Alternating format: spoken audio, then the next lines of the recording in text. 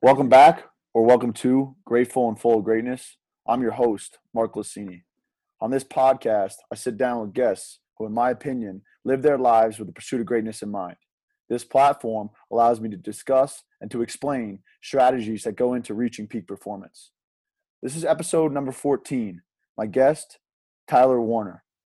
Tyler is a professional lacrosse player heading to Harvard Medical School later this year.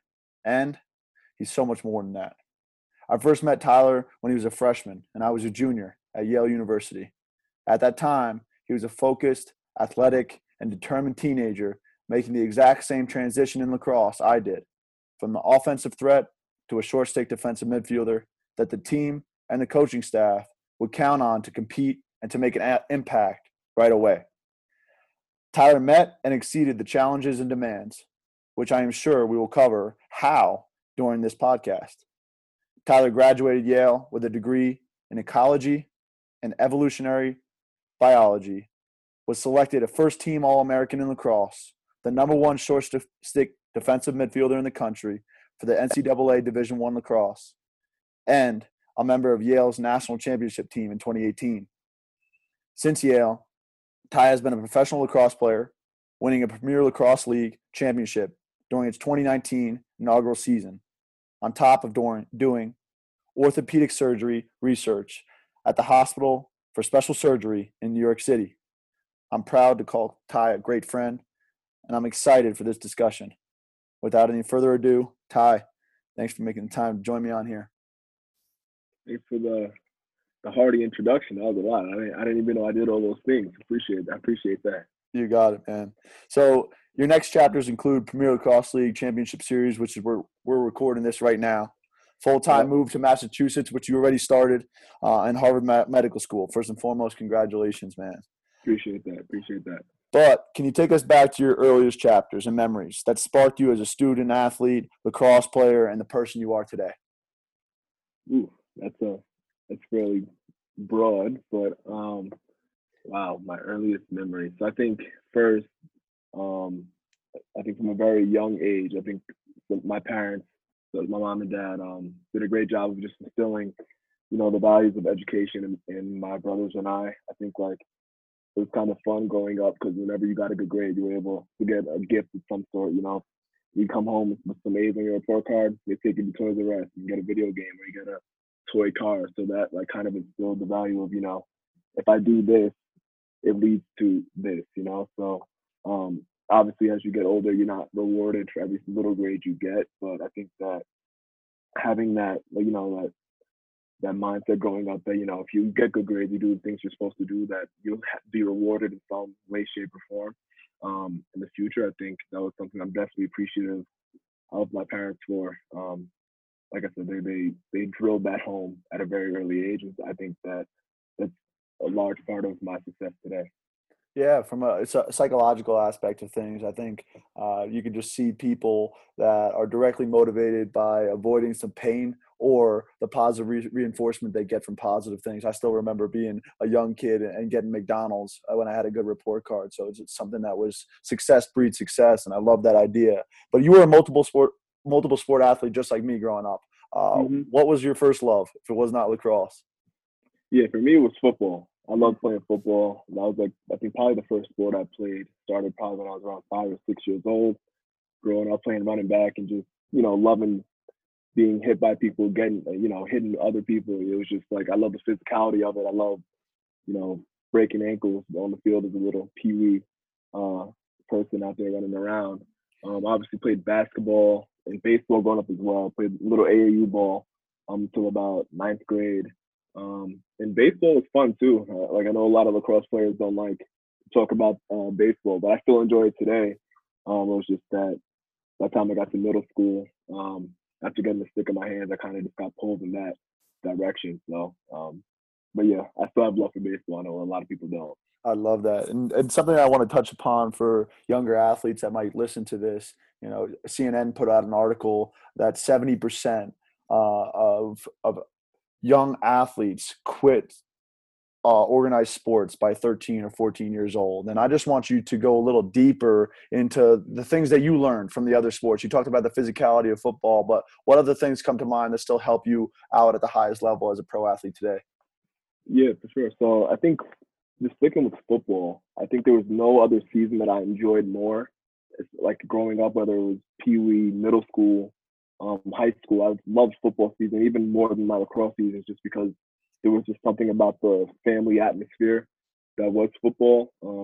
I think just due to the nature of the game, where you need like 11 guys all in sync at one time on every single play, you really just you learn the value of teamwork, you learn the value of accountability more than anything. It's like you have to do your job in order to, what is the saying? Like the sum of the parts greater than the whole. Like you have to do your job to make sure everybody else is squared away as well. So I think probably football is where I learned most of my sports lessons.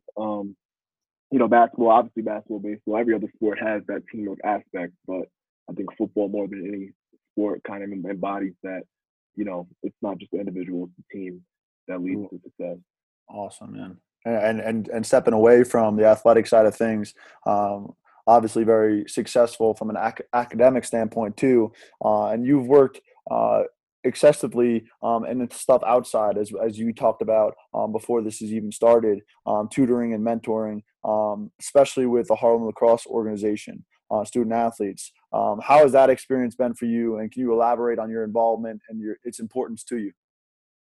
Yeah, so I think as just a black man that's been at least fairly successful up to this point, you want to make sure that you're always doing what you can to go back into, black and brown communities to help out those people that might be less fortunate than you.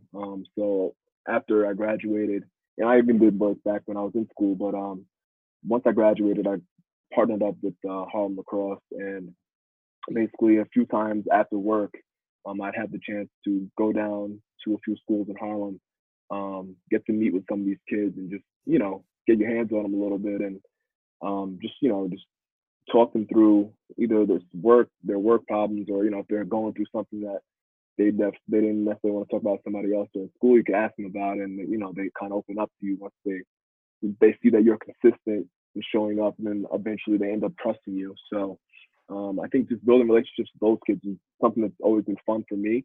I hope that they, get as much out of it as I do. But it's definitely something that I look forward to all the time, even though I'll have a long work day sometimes, but, going and being with them for whatever it was, like 2 hours after work was always, just a bright spot in the day.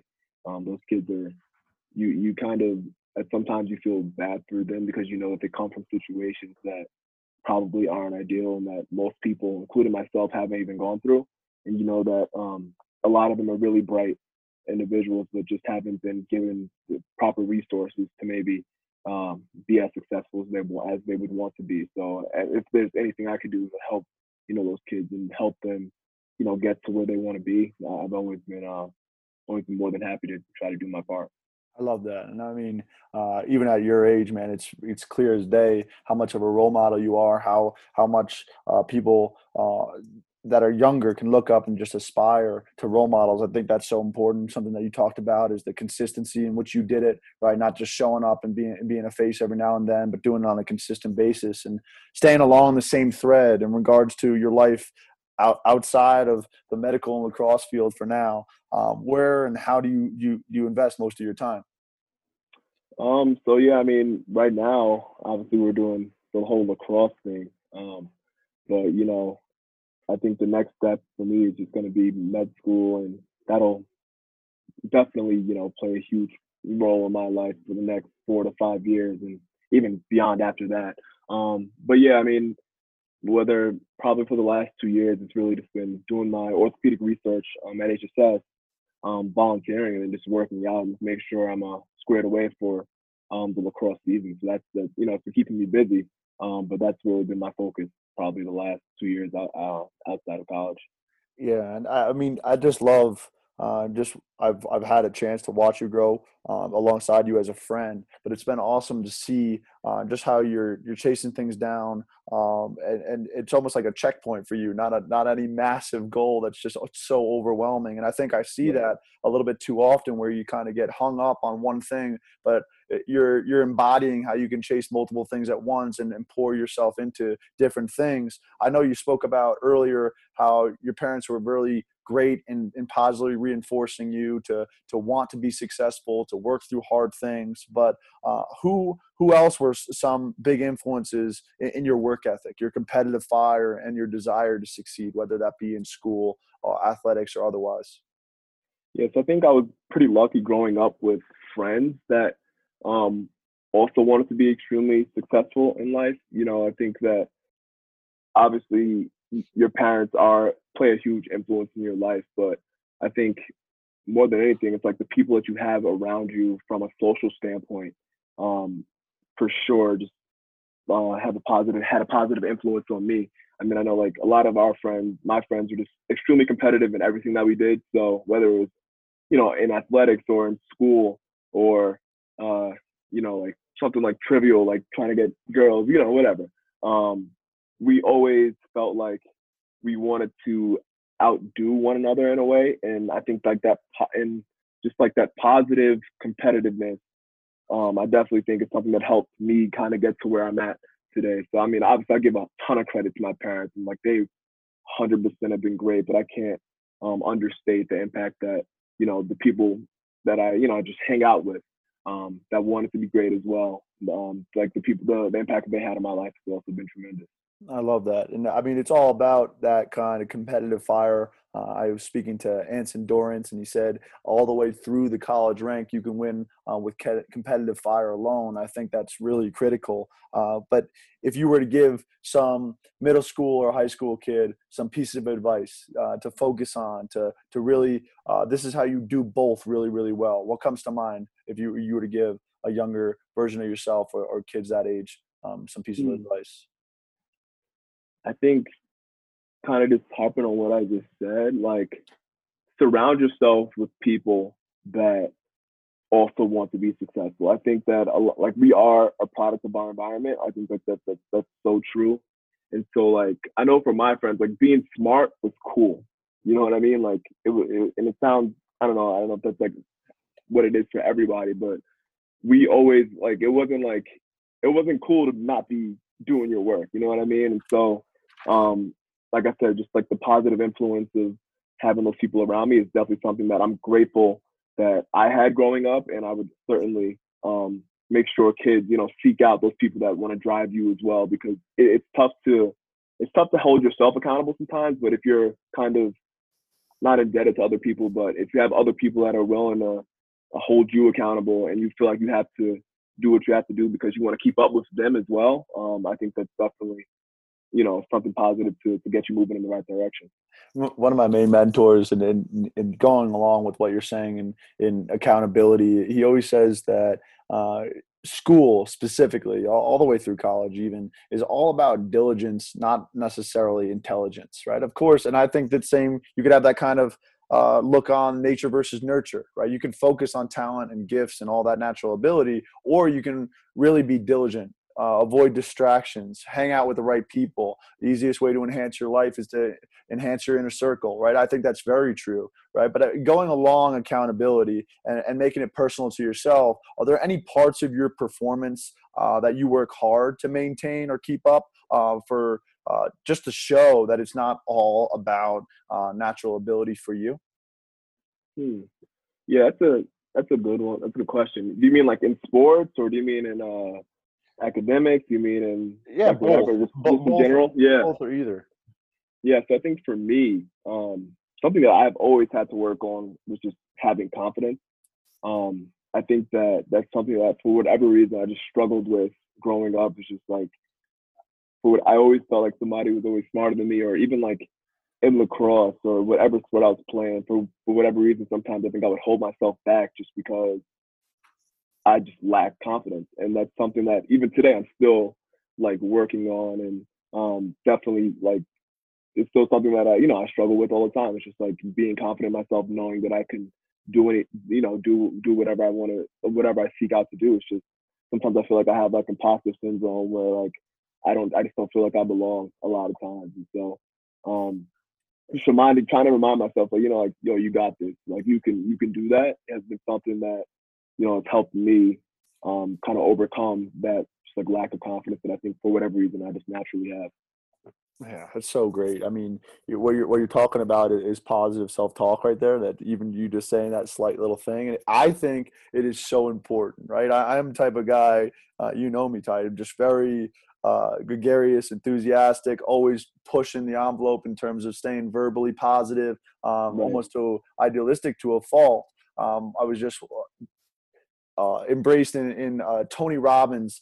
He had this like comeback challenge that he was doing during this pandemic for people that were listening. And one of the things he talked about was this triangle, and inside the triangle was your state, or how do you enhance your state when you're down, right? So nothing's ever good or bad, but you really do have these highs or lows in life. So he talked about 3 different ways in which to enhance your state. And one was your physiology and just getting wider, right? If you get wider and you have a bigger pose, you maybe put up your fists and pump your fists and smile, you can actually enhance your state. The second one was focus. Are you going to focus on the past or the future that you have no control over, or are you going to surrender the outcome and focus on what's in front of you, which is that leads into the third thing, which is your language and meaning. Right. So you have your physiology, you have your focus, and then the third one being language and meaning. And the fact that if you can say something positive, your unconscious mind is listening to you, and it's always looking to work for you. Therefore, if you can replace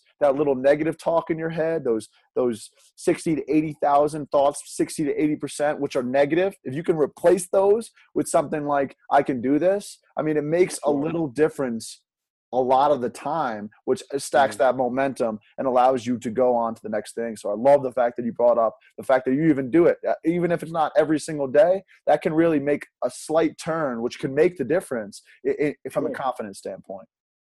No doubt. And then going along even further, now that you're such a high caliber athlete, there's like even more things that are important or that separate you from your opponent. Recovery, nutrition, hydration. Is there anything that you really key in on as more important that you didn't really pay attention to when you were in high school?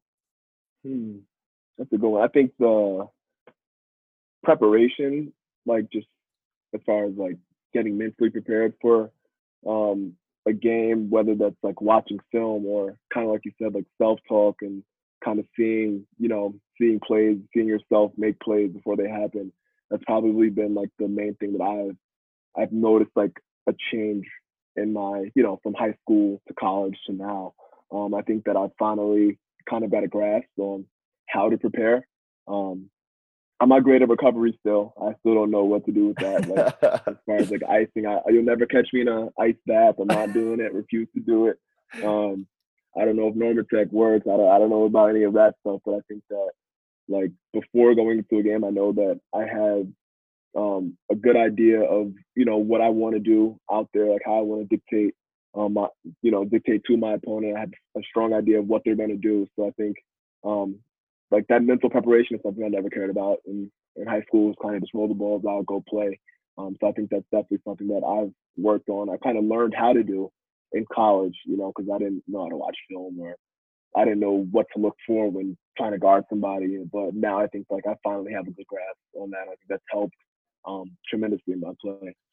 I was reading a book called Good to Go, and it was all about recovery. It was hundreds of pages, and by the end of it, the conclusion was that what works for you might not work for somebody else, right? And I think it was demystifying. Is it okay to have a beer after a marathon type of thing? And there was a lot of science behind it, of course, but there is stuff that works for one person that doesn't work for another. I mean, the Premier Lacrosse League was partnering with Whoop, and I've been using the Whoop just to see kind of the biofeedback and the data of how much sleep I'm getting, how much my heart rate's going up. And I love that you talked about the mental preparation being one of the things. Obviously, I'm huge on that. And watching film, the term is proprioception, where you actually can see yourself making that play as if there's a camera behind your eyes. And I really like that type of idea, because there's little adjustments and strategies like positive self-talk and like proprioception that can, when you get on the field, it doesn't feel like it's the first time, right? Jerry Rice says he never caught a pass that he didn't already see himself making.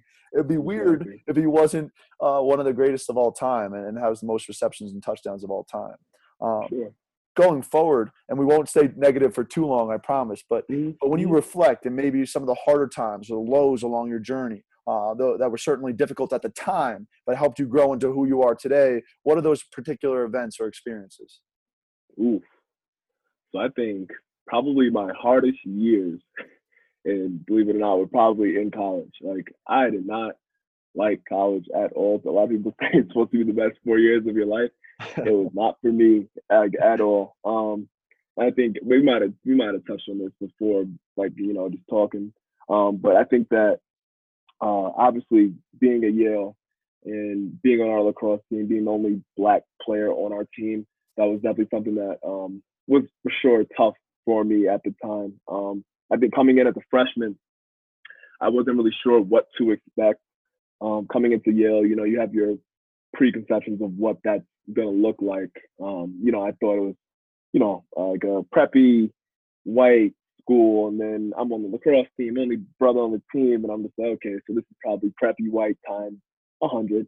And so I remember coming in, and it was really goofy. I remember I bought like khaki shorts and boat shoes and all this stuff just so like I could fit in. And I think that when I was trying my best to fit in and, just blend in with what all the other guys were doing, I felt like I was like suppressing myself in a way. And so I remember my freshman year, like my freshman fall, I remember going home and I was like, and I didn't know what to do. It was just, I felt like there was a ton of pressure on me for whatever reason. I felt like I think just naturally when you're the only like Black person on a team, you just feel like eyes are on you at all times. So like even if they're not, you just feel like that's kind of what you're going through. And something I always tell people is that like I'm never truly ever comfortable being the only Black person in a room. Like I've learned to tolerate it in a way, but like that's something that I've never truly, even to this day, have ever been comfortable with. Like why wouldn't I want more Black people on our team? Why would I want more Black people to have the same experience at Yale? Like have the opportunity to be at a great school like Yale and be coached by, the best coach in the country. Like that's something that I would always want like more people from my background to experience. So yeah, that was definitely something that I struggled with. So I remember going home and I was like, I don't know if I want to go back. Like I told my dad, I was like, he saw it in my face too. Like when he was driving me back to school, he was just like, yo, are you okay? And I'm like, nah, honestly, I'm not. Like I don't want to go back to school just because I thought that it would just be like too much for me to handle. And like I was just like always like sad, and I don't know if like depressed might be too strong, but I felt that's probably what I was feeling. It was just like I don't know like how I'm gonna get through these 4 years. And so I remember talking to my dad about it, and he was just like, all right, like if you want to transfer, you could transfer. Like I'm not gonna, like I know it's Yale and it's a great school, but we're not gonna sacrifice like your mental well-being so you could be at a school. But then I think the more we talked about it, I was just gonna be like, well, if I still want to play lacrosse, right, and just what the numbers are, like I'm still probably like if I go to another school and I still play lacrosse, I'm still probably gonna only be the only Black person on the team. And so like would my experience truly be different at another school? And like is it really worth leaving Yale to kind of walk into the same, type of environment, but just at a lesser school? And so we decided that it would probably be best for me to, stick out the experience. Things probably could get better as the years go on. And at the end of the day, you'll leave with a Yale degree. So I feel like by the time I was probably a senior, that was probably when I started to feel the most comfortable, not still completely comfortable, but like the most comfortable that I felt. And I was able to, I thought, I don't know if it was maybe because I knew it was coming to an end, that maybe there was some relief knowing that I was going to be able to leave Yale. I don't know. It kind of sounds like it was all bad. It wasn't all bad. Obviously, I had fun nights, that, with the guys. But I do think that there was a part of it for me that I was just like, okay, like I survived this. I'm going to be able to leave this. So let me kind of enjoy this last spring, make the most of it because it's almost done. And so that's kind of like a long way of saying like, I do think that those 4 years hopefully have prepared me to be, in situations where, maybe I won't be comfortable in the future as a doctor, because in the medical profession, there's still a shortage of Black doctors. So, how will I be able to deal with that situation? Hopefully, my experience at Yale prepared me for that. And so, I think I've been having, ever since I graduated, like I've had probably more fun than I've had in a long time, just getting kind of back to like the normal that I had before I went to school. And I've been in a good headspace pretty much the last 2 years since then. I love that. And one, thank you for getting vulnerable and sharing that story. And like I said in the introduction, I knew you when I was a junior and you were a freshman. And the mental game is a lot about controlling what you can control. And there's not too much that you could have controlled besides your attitude. And you carried the way you carried yourself. I know you're a Pittsburgh Steelers fan, so I was actually looking at Shazier as he's making his comeback from basically paralyzed to now walking and moving weight again. And something that he's also a believer in is like stoic philosophy, which is not getting too high or low with your emotions and your feelings, but kind of this term amor fati, which means not merely bear what's going on, but to love it. And that may not have been what was going on inside you, but you the way you carried yourself, right, in such an authentic manner, it was truly awesome to watch, right? Because you grew, and I still remember walking down Lake Place with you, so excited that you were doing that transfer to a short stick defensive midfielder, and I was like, just let's do this together. Watch yourself grow into a All-American. I don't know if you remember that conversation, but it was had, and and I think what I'm trying to get to here is the fact that it's not necessarily what's going on around you or to you. It's what's going on inside you. And you carried yourself, and the way you carried yourself was awesome, even though that was going on inside you. So I have a lot of admiration for that. And the fact that and you're expecting, even if that's just the case, I'm going to still have that kind of stoic philosophy, and I'm going to still control what I can control and do my very best, regardless of circumstance or experience. So that's really great. Sure. You mentioned some of the activities you do in your downtime, but are there any places you like to go when you're home to Long Island? Do you have any outlets that you do to reset, whether that's in Long Island or otherwise? Probably not. I mean, like, this quarantine period has been pretty interesting. Just, like my friends from home, I don't know if it's like an outlet, but like quarantine kind of made us, I don't know the word for it, but like revert back to our 12-year-old selves. So like we just started playing softball on the weekends. Probably shouldn't have been doing it because I don't know how much social distancing we were doing, but like having nothing to do kind of just made us go back to like when we were like 12 years old, ripping and running around town with, you can't do anything when you're 12. So like we're just outside all day playing sports. And it was interesting because, we just started playing softball every Sunday. We just went to, a park in our town and just got out there. We ended up befriending, like there was like another group of guys that just ended up, being at the park, and we were just like, hey, you guys want to play? And then we ended up, exchanging numbers, and just like this cool relationship just developed between our group of friends and other group of friends. We just always show up on Sunday and just play softball in the park. So I mean, I don't know if that really answers your question, but like it's been cool kind of getting back to doing stuff that we were doing as kids when you probably hadn't done it since we play like a turkey bowl every Thanksgiving, but the frequency of it, of just playing, like being outside all day, we hadn't really done since we were kids. So that was kind of nice to get back to, even though like obviously there's a whole bunch of like people struggling during this time, but that was kind of our little outlet, and during as we're still in the midst of this pandemic. Yeah, I think there's a lot more need for that, right? Rather than be glued to the phone, but to get outside and do that sort of thing. Yeah. The thing that comes to mind is There's a documentary called In Search of Greatness,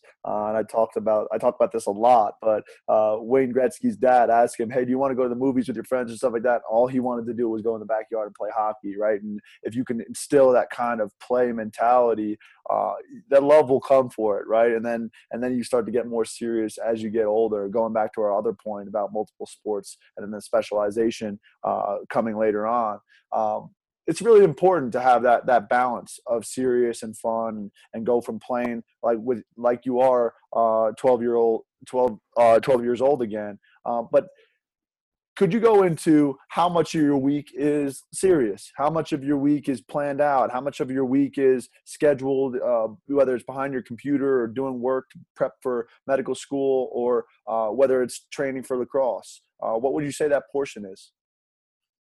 Ooh, that's tough. So I recently stopped working, like at the hospital I was at probably a few weeks ago. So that's kind of opened up a lot of free time for me.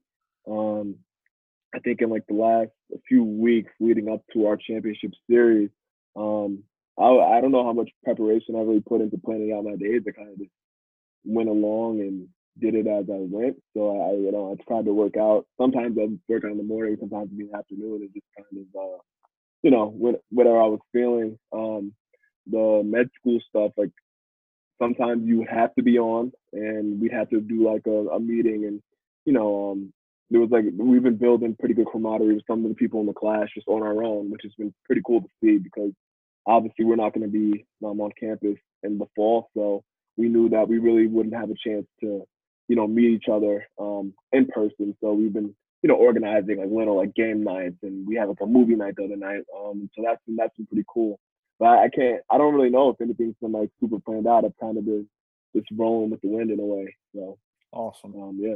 Yeah, I love how you're able to carry it off as Cool, Calm, and Collective, yet be so successful. It's really awesome, man. And as a top level student and athlete over the years, is there a common myth or a piece of advice that you were told that turned out to not be true based on your experience? The reason I'm asking you this is because I remember you having to come to workouts, come to practices after long nights in the lab or studying. Are there any lessons that come to mind that you only learned through that experience of staying up late, whether it was with Ben Reeves or otherwise, that you really can't learn unless you're in the trenches? Is there something that taught you, is that those late nights of studying all the way to the early morning and then right to a workout that we have 2 or 3 in the day ahead?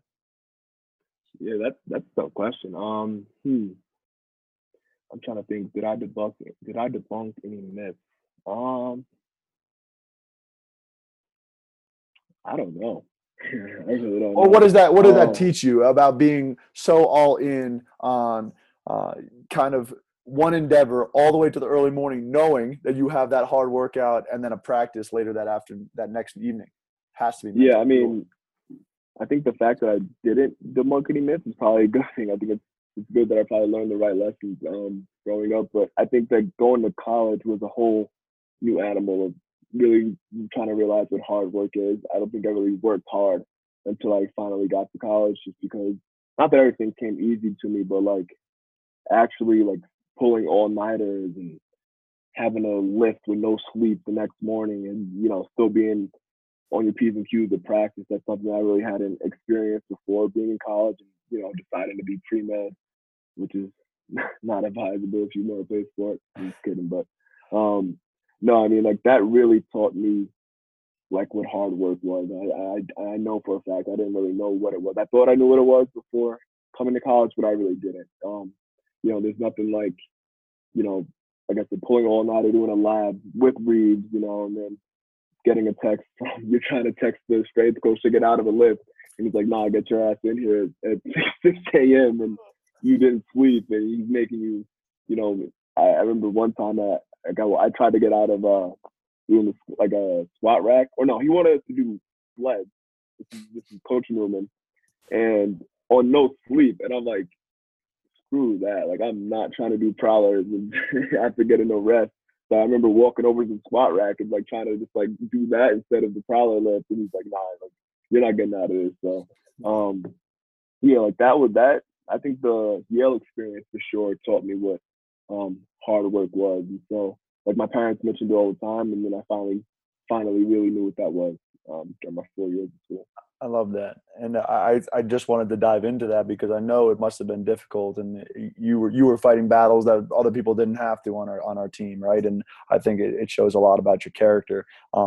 Is there besides the positive self-talk you give yourself? Are there any resources, mantras, or quotes, mottos, sources of guidance or inspiration that you go back to keep you going or take you to the next level? Like, what keeps you motivated? That's a good one too. I don't know if there's any quotes. I remember there was like a fun one that I think it was like P Diddy said. He's like, it's like a video of him on the phone, and he's just like saying like, I'm a monster, I'm a beast. Like there's nothing that I can't do, something like that. And like I think he like just closed the deal or something. He's like slamming the phone and getting all excited because he like knows he's that guy. And so I remember kind of going into my med school interviews, and like that's always like a stressful time because interviews are stressful anyway, and then like now it's like this is deciding the rest of your life kind of moving forward. And so I remember going through that process, and I think I was psyching myself out at first. Like I remember had my interviews all set up to go, but I would always like push them back to the later date because I didn't want to actually have to do it. So like I could have had them say like I got a notification like you can schedule your interview for August. I pushed it back to like November because like my first interview was in November because I was just so scared to do it. But then eventually, somehow I just told myself like, listen, if they want to interview you, that means they want you. And so even though I knew I was going up, and like anybody knows, like the med school interview process it's extremely competitive. But I was just like, you know what, if I'm going in there, they want me here. So like for the first time in my life, probably I like wasn't nervous walking into an interview. I like actually felt like confident just because I think I probably watched that P Diddy video a few times before, and so I just felt like I was ready to go. I was like amped up, and by the time I stepped in like those buildings and you're meeting with like these top notch physicians and like faculty that are just like leaders in their field, while that could be intimidating, I felt like I belonged there. So that was like a pretty cool experience for me. I love that. One of my mentors, Dr. Christina Versari, says fear exists as long as you don't take action. That's the first thing that comes to mind when you're pushing off those emails. And I just finished reading a book called The Third Door. Not necessarily how everybody waits in line for the first door at a nightclub. The second door is for the VIPs. And then these ultra successful people find the third door, right? They find their way into the nightclub somehow, some way. And one of the pieces of advice, and I still remember, it's on page 94, that's because it really jumped off the page to me, is that nervousness goes away once you take immediate action, right? So that type of, and it's crazy what we can convince ourselves, right? We can get so caught up in listening to our own narrative about something that doesn't exist. I mean, you talked about psyching yourself up, but it in the same way that it can be so negative and we can build up all this anxiety, right? When we start taking actions to change our attitude, movements to change our moods, and then we take that immediate action, what ends up happening is fear fades away and nervousness is obsolete. So what a great story, because I think there's a lot that you can like relate to when you're saying I'm a monster, I'm a beast, just like P. Diddy, whether you're going into a med interview or on the field. So I absolutely love that. You've been playing team sports since you were young and competitive lacrosse at the highest levels for many years. Now you're about to begin medical school. Knowing you as I do, and I'm sure Harvard Medical School will be quite a challenge. How do you think you'll feed that competitive fire if indeed you put down the lacrosse stick after this Premier Lacrosse League Championship series?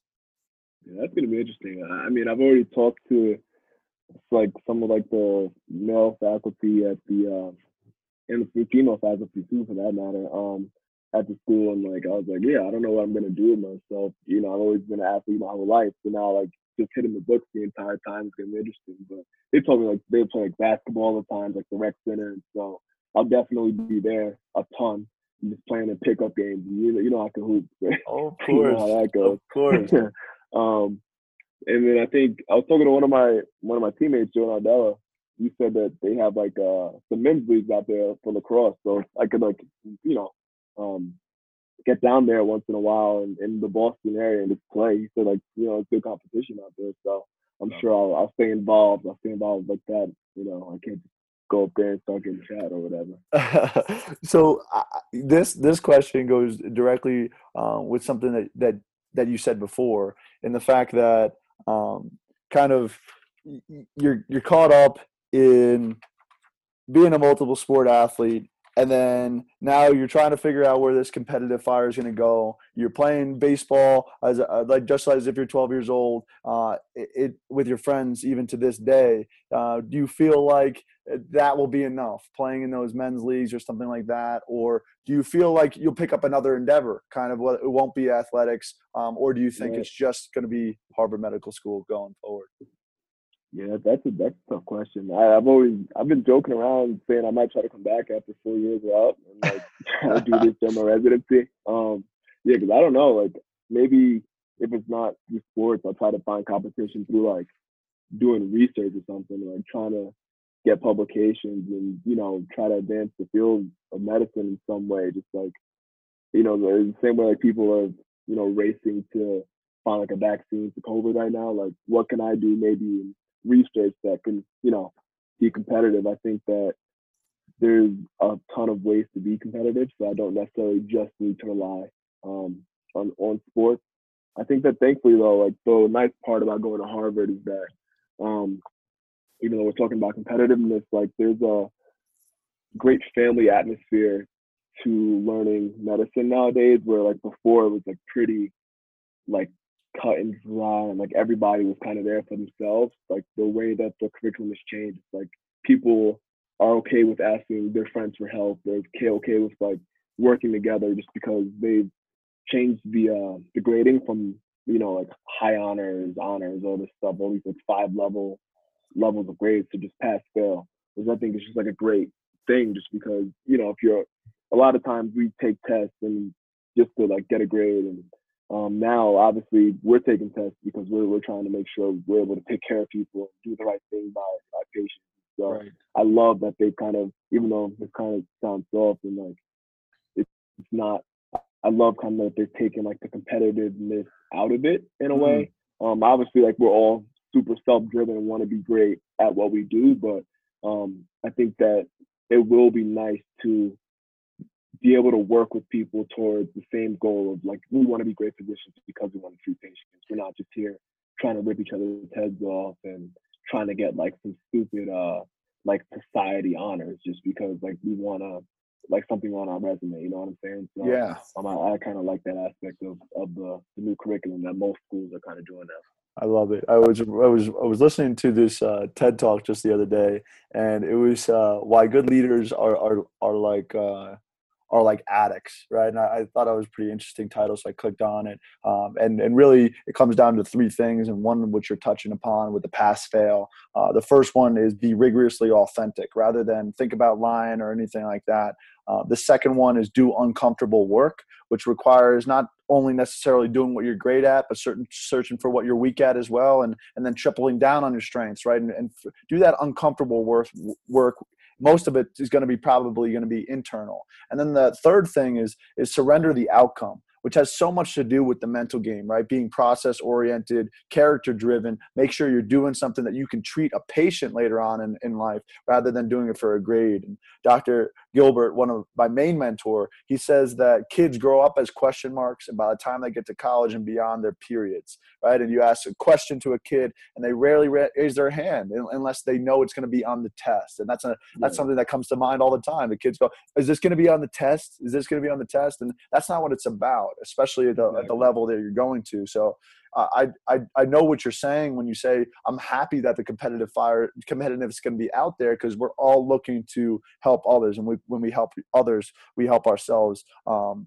One question that I wanted to touch upon, that you said you have that imposter syndrome, that confidence, as you start checking these things off, right? Being a top short stick defensive midfielder, being a national championship, winning the national championship, playing in the Premier Lacrosse League Championship, winning that too. As you check these things off, now Harvard Medical School, do you feel like the confidence is increasing now, or is this something that you still struggle with even today?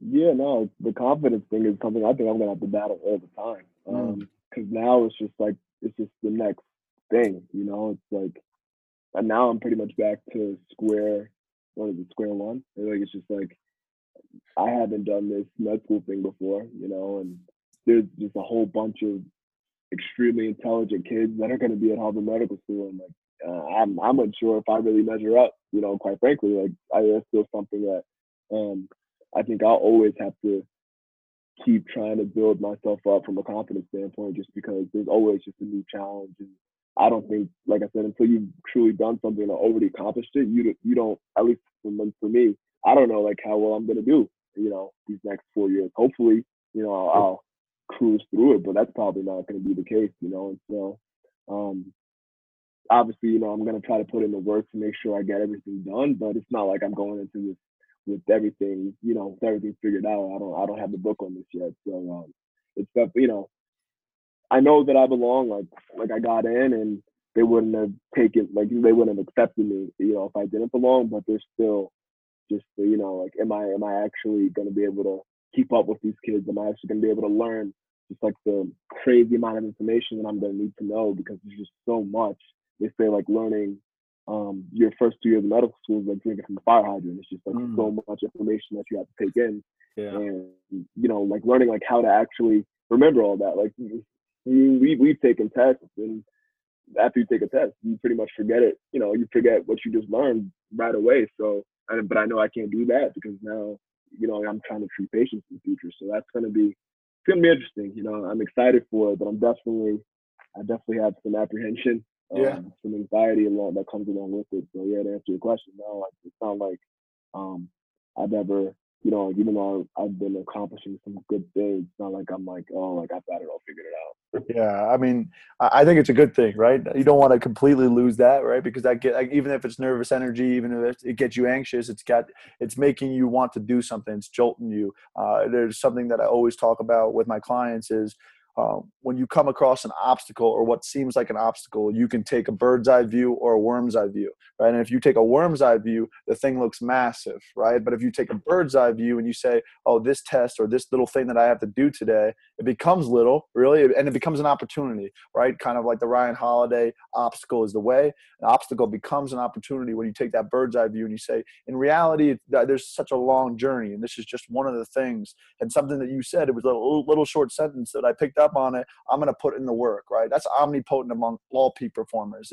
Win, lose, or draw, they go back to the work because that's what they can control. What's next? That neutral thinking rather than what if or if only in the future, or regretting something in the past. They take care of right now, that kind of neutral mentality. So there's two parts to this title of this podcast, right? Grateful and full of greatness. And that's where I'd like to finish. So when you look back and you embrace right now, who and what are you most thankful for? I'd probably just say my parents. I mean, I know I mentioned them early on, but they've just been like my foundation. You know, I don't know where I'd be without kind of everything that they've taught me, everything that they will continue to teach me to this day. Really, I can't thank them enough. I mean, I know we talked about it earlier, but them just instilling the whole education part of growing up into myself and to my brothers as well. Them just with their continued support, even like now, like, you know, I'm sure it's true for everybody. Like, you know, my mom's like my biggest fan of all time, and she's always trying to big me up, telling me like, you know, you could do this. Whether it's um whether it's like, you know, I'm about to go into an interview for med school, or I'm about to go play a game. Like, she'll just send me a text like you got it, you're gonna do great.